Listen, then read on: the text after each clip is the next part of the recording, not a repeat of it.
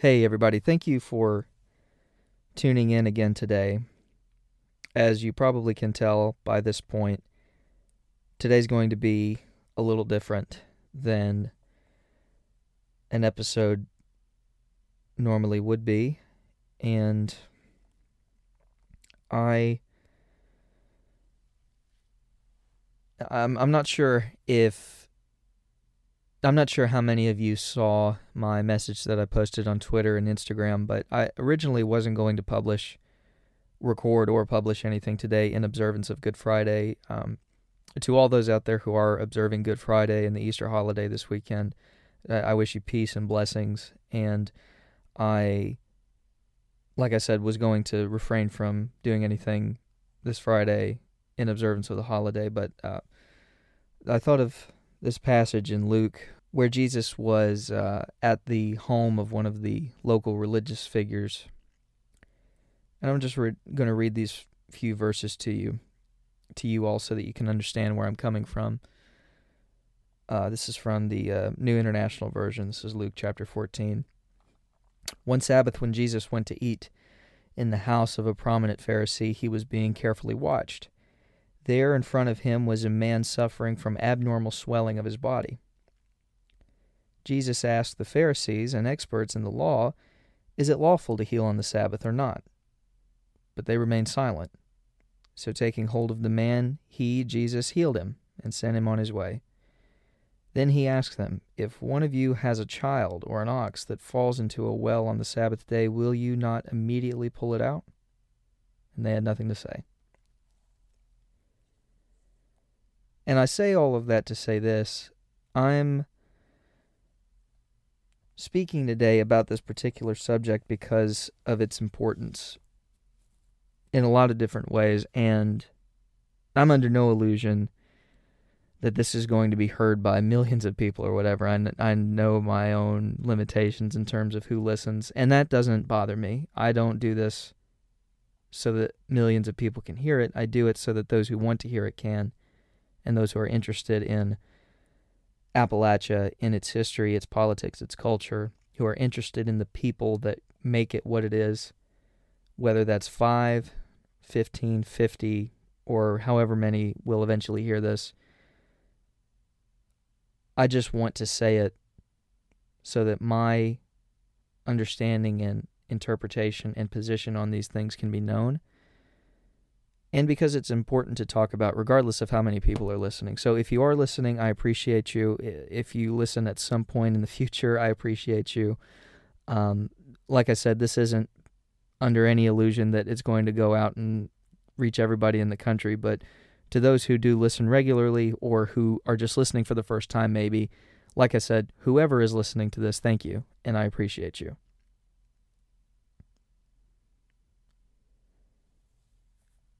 And I wanted to say a few words on what has gone on in the state of Tennessee over this past week. Tennessee is somewhere that I grew up very nearby, geographically speaking. It's a state with an important history, and it's an important state to the Appalachian region as well. And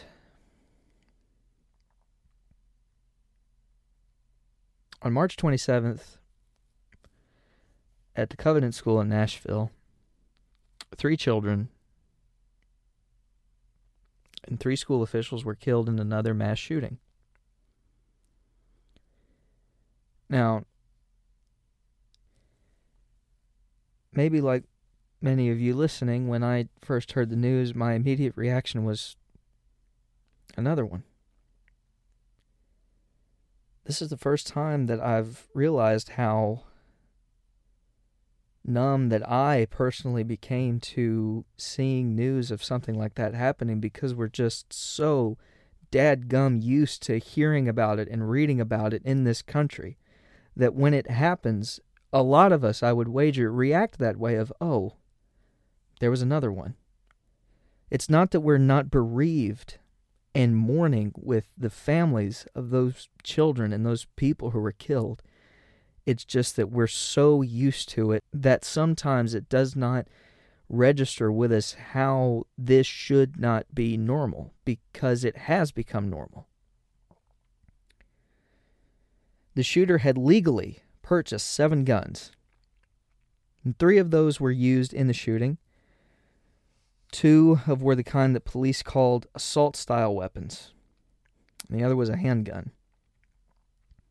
Tennessee already has some of the most loose gun laws in the country, and on March 21st, 6 days before the shooting, a bill was approved in the Tennessee legislature that would allow anyone over the age of 21 to carry any kind of firearm, including assault weapons and including shotguns, in the open without a permit. This bill passed committee despite the fact that there were several concerns raised from law enforcement officials over this legislation. Right now in Tennessee, most adults can openly carry a handgun without a permit.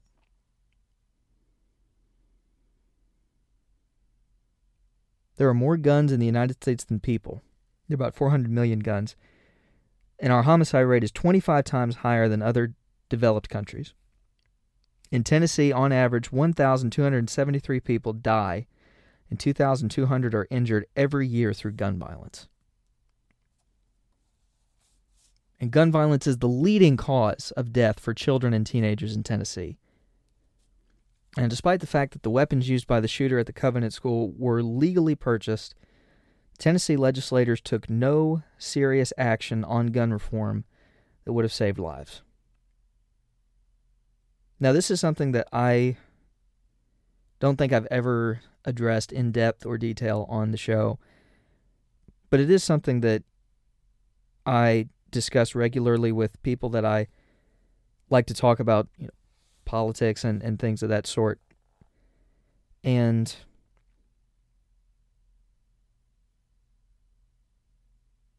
I do believe that people have the right to bear arms. I do. I was raised in a gun-owning home. Almost all my family members own guns. And I know what responsible and safe gun ownership looks like for the purposes of hunting, for sport, for self-defense if need be. I know what that looks like, and I support it. I don't believe in taking everybody's guns away just because people have guns. I do not believe that. I also believe that certain rights are not absolute.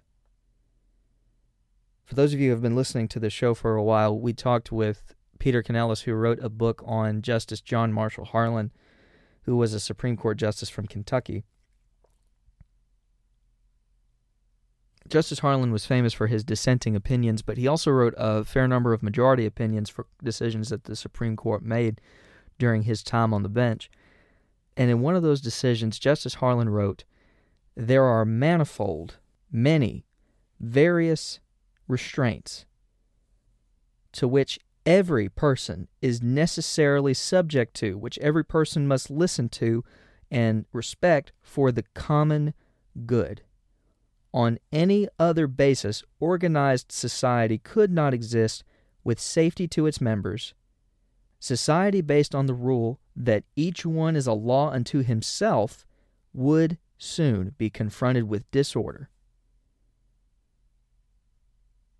And I think that applies to this discussion that we're having in this country, or that we are not having and should be having.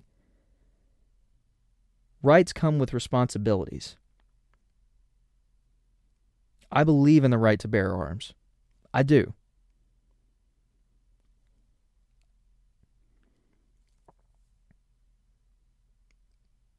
But with that right comes the responsibility to responsibly bear those arms. My dad is a veteran, and he will tell you that the weaponry he used was designed for war. And that there are some things that anybody off the street should not be able to own.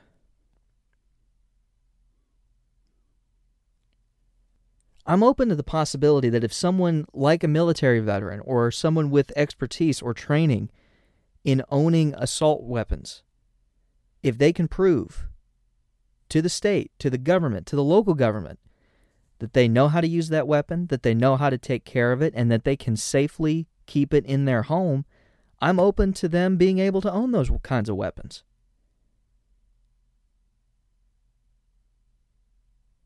The same goes with shotguns and other kinds of firearms. Things that I've used in hunting. Things that I believe people should have for self-defense purposes, if need be. But just because I may believe, or you may believe, in the right to own arms and bear arms, there are limitations and restrictions that must come with that if we're going to keep everybody safe. I don't know how you can look at the number of guns that we have in this country. Again, 400 million firearms. There's about 330-something million people in the country. More guns than people. I don't know how you can look at that and look at the fact that our homicide rate is 25 times higher. I don't know how you can look at that and look at the fact that we have an epidemic of gun violence in this country and not see a connection between the two. We have got to implement some common sense laws that make sure that responsible people are the ones who own guns, that they know how to use them and maintain them and take care of them to prevent tragedies like the Covenant school shooting, like Robb Elementary, like Sandy Hook, like Parkland, from happening.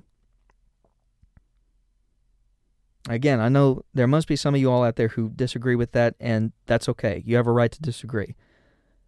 But it's something that we need to talk about because we can't let this keep happening, and we can't let ourselves become so used to it that we are not outraged when kids, school children, and adults lose their lives in this way.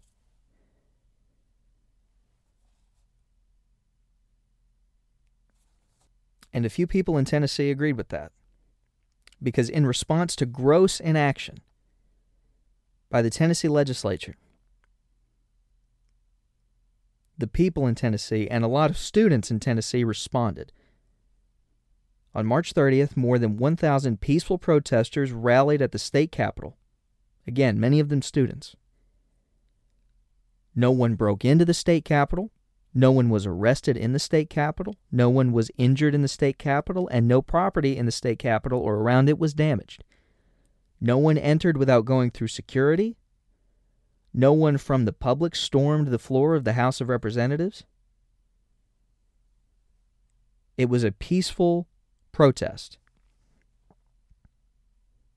Part of that protest were Representatives Justin Jones, Justin Pearson, and Gloria Johnson.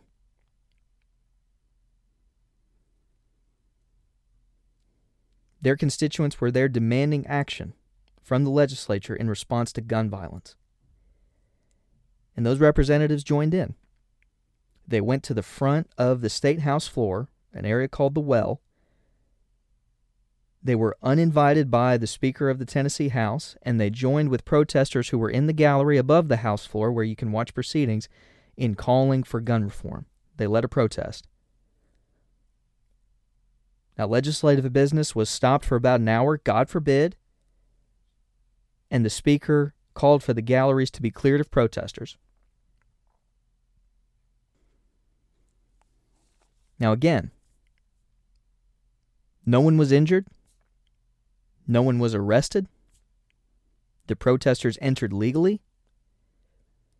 Representatives Jones, Pearson, and Johnson used their First Amendment rights of freedom of speech and the ability to protest to join with their constituents in calling for gun reform with the purpose of trying to save lives. That's what happened. The representatives broke a rule of procedure in the House of Representatives in Tennessee. They approached the well without being recognized by the Speaker. God forbid. I know. It's a travesty. Yesterday, the Tennessee State House held a vote to expel those three from the legislature. Representatives Jones and Representative Pearson, who are both black, were expelled. Representative Johnson, who's white, she escaped expulsion by one vote. I've just been sitting with this since yesterday, trying to understand it, and I can't. I'm angry that this happened. I'm angry that the legislators in Tennessee, many of them, most of them, refused to hear the concerns of the people who showed up to protest. Again, people who were there legally, who did no violence, who didn't break any laws, who didn't break into the building, who did not go into the building looking for legislators to harm, who didn't go in there with zip-tie handcuffs looking to take people hostage, who didn't try to overturn lawful election results. Those folks, those students, those kids, those mothers and parents were ignored by their representatives. Legislators are supposed to work for us. And in Tennessee, a majority of those legislators failed in that by not listening to the concerns of their constituents. And when 3 brave and courageous and thoughtful advocates for their community stood up and said, you all have got to do something, again, they broke a procedural rule on the House floor, God forbid, when they're protesting for measures that will save people's lives, they were punished. 2 of them were expelled from the legislature. 1 barely escaped. And they were treated like criminals instead of the heroes that they are and always will be to me and to many others. This is a blatant disrespect to democratic government. It blatantly discarded the will of the voters who elected Representatives Pearson and Jones, tried to do the same to the folks who elected Representative Johnson.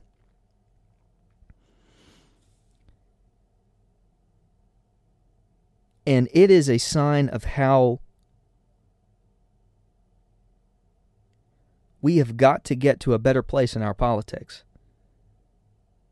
And I mean that very specifically, because I believe a majority of people in this country, no matter where they're located regionally, whether they're Democratic or Republican or independent, whether they're from a rural part or an urban part of America, I believe that a majority of them would say we have got to have common sense laws that keep people safe, especially kids in school who are trying to learn, who shouldn't have to go to school where they're trying to learn and grow and develop these skills and develop their creativity. They shouldn't have to go to those places afraid that they're going to be killed. Parents shouldn't have to send them to school worried about whether or not their kids are going to come back.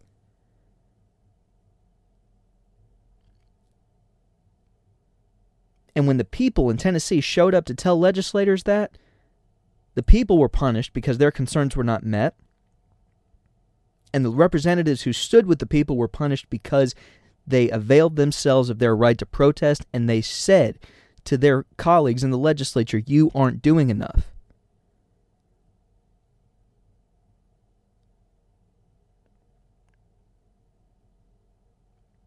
We have got to get to a better place. And I will say, I was so proud to see all of the young people who showed up to protest, who showed up yesterday to stand in solidarity with Representatives Jones and Pearson and Johnson, who stayed the night and stood with those 3 after the proceedings and said that we would not give up this struggle to keep our communities safe and to address and fight against gun violence. Because it's those people who showed up who are going to be making decisions here in the next few years. Young people, people who are engaged, who are concerned, who love their communities and love their neighbors and want their neighbors to have a full and a dignified life. They showed up yesterday. They may not have been listened to by the majority of the legislators in Tennessee, but they showed up and they showed themselves to be thoughtful and concerned people. I stand in complete solidarity with Justin Jones and Justin Pearson and Gloria Johnson.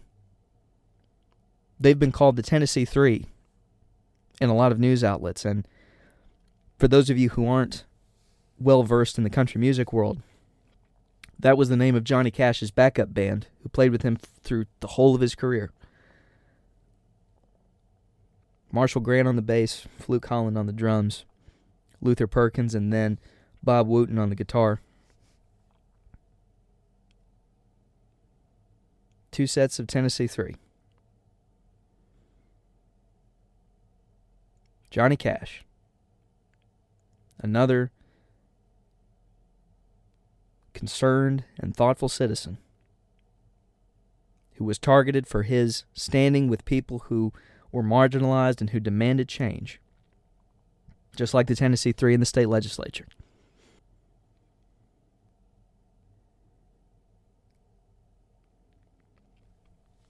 Now, our road ahead is filled with a lot of uncertainty.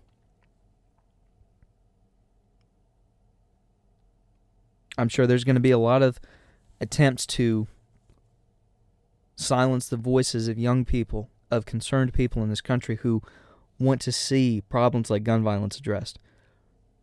I think we're already seeing that and have been seeing that these past few years with increased restrictions on voting, especially for college students and young people in general. It's not going to be easy. There's an old song, I don't know who wrote it, but I know it from Pete Seeger, and it says, "We shall overcome." Deep in my heart, the song goes, I do believe that we shall overcome someday. That was often used in the civil rights movement, rightfully so, and I think it's something that we have to hold on to today because we can't give up the struggle either. I was watching a video of a rally that was held outside of the state capitol last night after Representatives Jones and Pearson had been expelled. And there was a pastor who was leading in song and dispersed the crowd with a benediction. And when he ended it, he said, "We'll see you on Monday."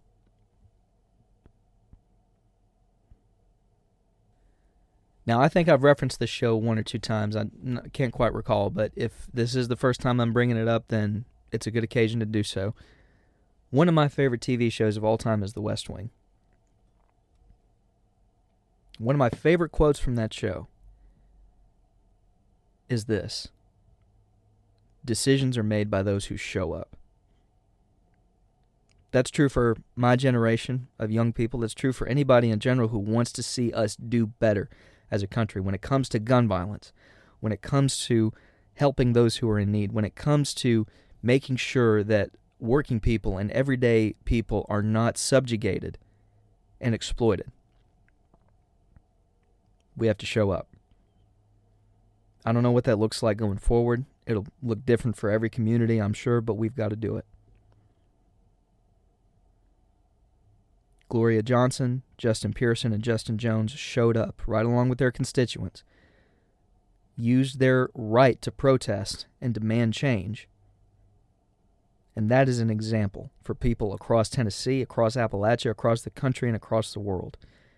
Again, to me, and I'm sure to a lot of other people, those 3 are heroes, and they always will be. I don't know what things are going to look like for them going forward, but I stand with them. I'm sure that a lot of you do as well. And again, keep showing up. Keep pushing for change. Keep pushing to create a better world, a world that we deserve, where nobody is left out, where nobody is hungry, a better world for everybody.